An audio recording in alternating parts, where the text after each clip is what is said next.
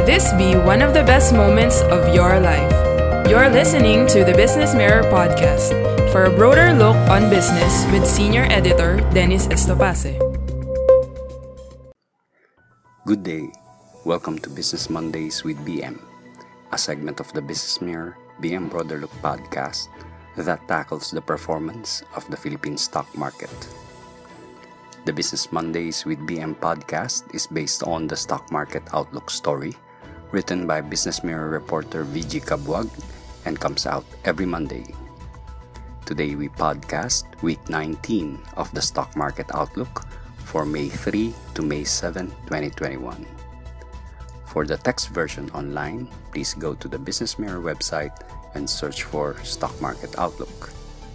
For the print edition, please go to the company section of the Business Mirror newspaper. Let's get on with the story. Last week, share prices continued on a downward trend after the momentum at the start of the week was cut short on Friday as investors decided to cash in on their gains after the government announced the extension of the modified enhanced community quarantine for Metro Manila and nearby provinces.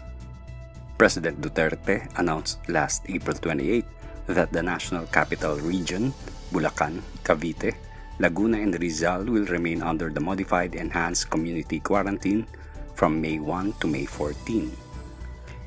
The benchmark Philippine Stock Exchange Index slid by 70.20 points to close at 6,370.87 points. The main index was mostly up during the start of the week, even rising 112.67 points on Wednesday. However, investors decided to take profits by Friday with the extension of the modified enhanced community quarantine in NCR Plus areas, despite some easing of the measures such as curfew hours and on the number of people to dine in restaurants, among others. The average daily value for the week was still low at 4.92 billion pesos, with foreign investors accounting for 40% of the trade, but remained as net sellers at 2.67 billion pesos. Other sub-indices ended mixed, with the broader all-shares index inching down 4.16 points to close at 3,923.03 points. The financials index rose 10.21 to close at 1,394.23.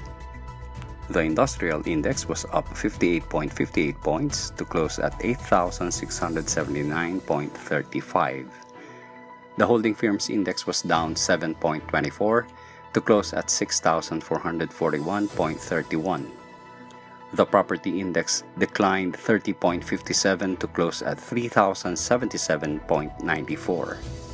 The services index climbed 7.12 to close at 1,443.11. And the mining and oil index surged 916.52 to close at 9,644.29. Gainers slightly edged losers 111 to 109, and 27 shares were unchanged. The top gainers were Evergotesco Resources and Holdings Incorporated, Philippine National Bank, Philex Mining Corporation, Del Monte Pacific Limited, Manila Mining Corporation B, and Lepanto Consolidated Mining Company B. The top losers, on the other hand, were City and Land Developers Incorporated, Leisure and Resorts World Corporation, Boulevard Holdings Incorporated, D-Zone Copper Silver Mines Incorporated, Nihao Mineral Resources International Incorporated, and Jollyville Holdings Corporation. Share prices may continue on the downward path this week as trading is expected to remain directionless, with COVID-19 infection daily count continuing to hover between 8,000 to more than 9,000 cases. Still, the industrial sector may see improvement in trade as telecom giants and San Miguel Corporation are all expected to release their first quarter figures during the week, broker 2Trade Asia said. The government is also expected to release inflation figures for April, which is expected to be lower due to the imposition of the strictest quarantine measures in the NCR Plus areas. A continued slight break to 4% to 4.5% should telegraph stasis which what markets can hope for the most in these trying times, 2Trade Asia said. Market outcomes do not exist in a vacuum, the broker added. While near-term trading seems exhaustive owing to the lack of conviction of recent price movements, it is important to also look at 6-month to 12-month scenarios, 2Trade Asia said. The broker added that the scenarios include the upcoming general elections next year, mass vaccination, and the easing of quarantine measures in Metro Manila and nearby provinces by May 15. Jafet Luis Tanchanco, Senior Research Analyst at PhilStocks Financials Incorporated, also see a downward bias for the local market this week due to clouded economic recovery prospects that continue to weigh on investor sentiment. In its Asian Development Outlook 2021, the Asian Development Bank downgraded its forecast for Philippine gross domestic product to a floor of 4.5% this year. This is significantly lower than the 6.5% the ADB projected for 2021 last year. In 2022, the economy is forecast to grow 5.5%. Prior to the pandemic, the last time the economy posted a growth of below 6% was in 2011 when gross domestic product growth averaged 3.9%. The projections of the Asian Development Bank are also below the Duterte government's growth expectations. Tanchanco said that overall sentiment towards the market is seen to remain pessimistic as the strength and pace of the economic recovery is challenged by the business closures, worker layoffs, and income losses caused by the reimplementation of the strict quarantine measures. Tanchanco said the Philippine Stock Exchange Index was unable to sustain its ground above its 10-day exponential moving average last week. With this, Tanchanco said the market's 10-day exponential moving average of 6,434.59 as of April 30 is seen to remain as its initial resistance.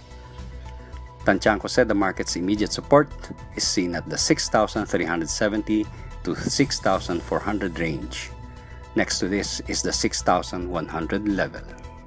For the stock picks, Regina Capital and Development Corporation advised to trade the range on the stock of Ayala Corporation as it is having trouble breaching the 770 peso resistance level. According to the broker, Ayala Corporation has been trying to break past this level for 4 straight days last week, but the bullish hammers are starting to weaken. While indicators are still showing a buy sign, momentum is flatlining, Regina Capital said. Volatility is also now significantly low, the broker added. In their opinion, Ayala Corporation doesn't have enough firepower to break out and rally to 780 pesos. Regina Capital said that from a purely technical standpoint, consolidation is more likely to happen. Regina Capital said the stock could trade anywhere between 740 pesos to 775 pesos but is unlikely to go beyond that. The shares of Ayala Corporation closed at 741 pesos apiece on Friday. Meanwhile, Regina Capital advised to sell on rallies on the stock of SM Investments Corporation as its midweek rally did not have enough juice. The stock spiked to a weekly high on Wednesday but wasn't able to sustain this level the next day. Regina Capital said indicators have lost all bias and are supportive of consolidation at these lower levels. Meanwhile, there seems to be decreasing momentum both for buying and selling pressure, Regina Capital said. The broker said to expect further range trading with a slight downward slant. The shares of SM Investments Corporation closed last week at 961 pesos apiece. Thank you for listening to the Business Mirror podcast. For a broader look on business, follow us on Facebook and Twitter at Business Mirror. Until next time.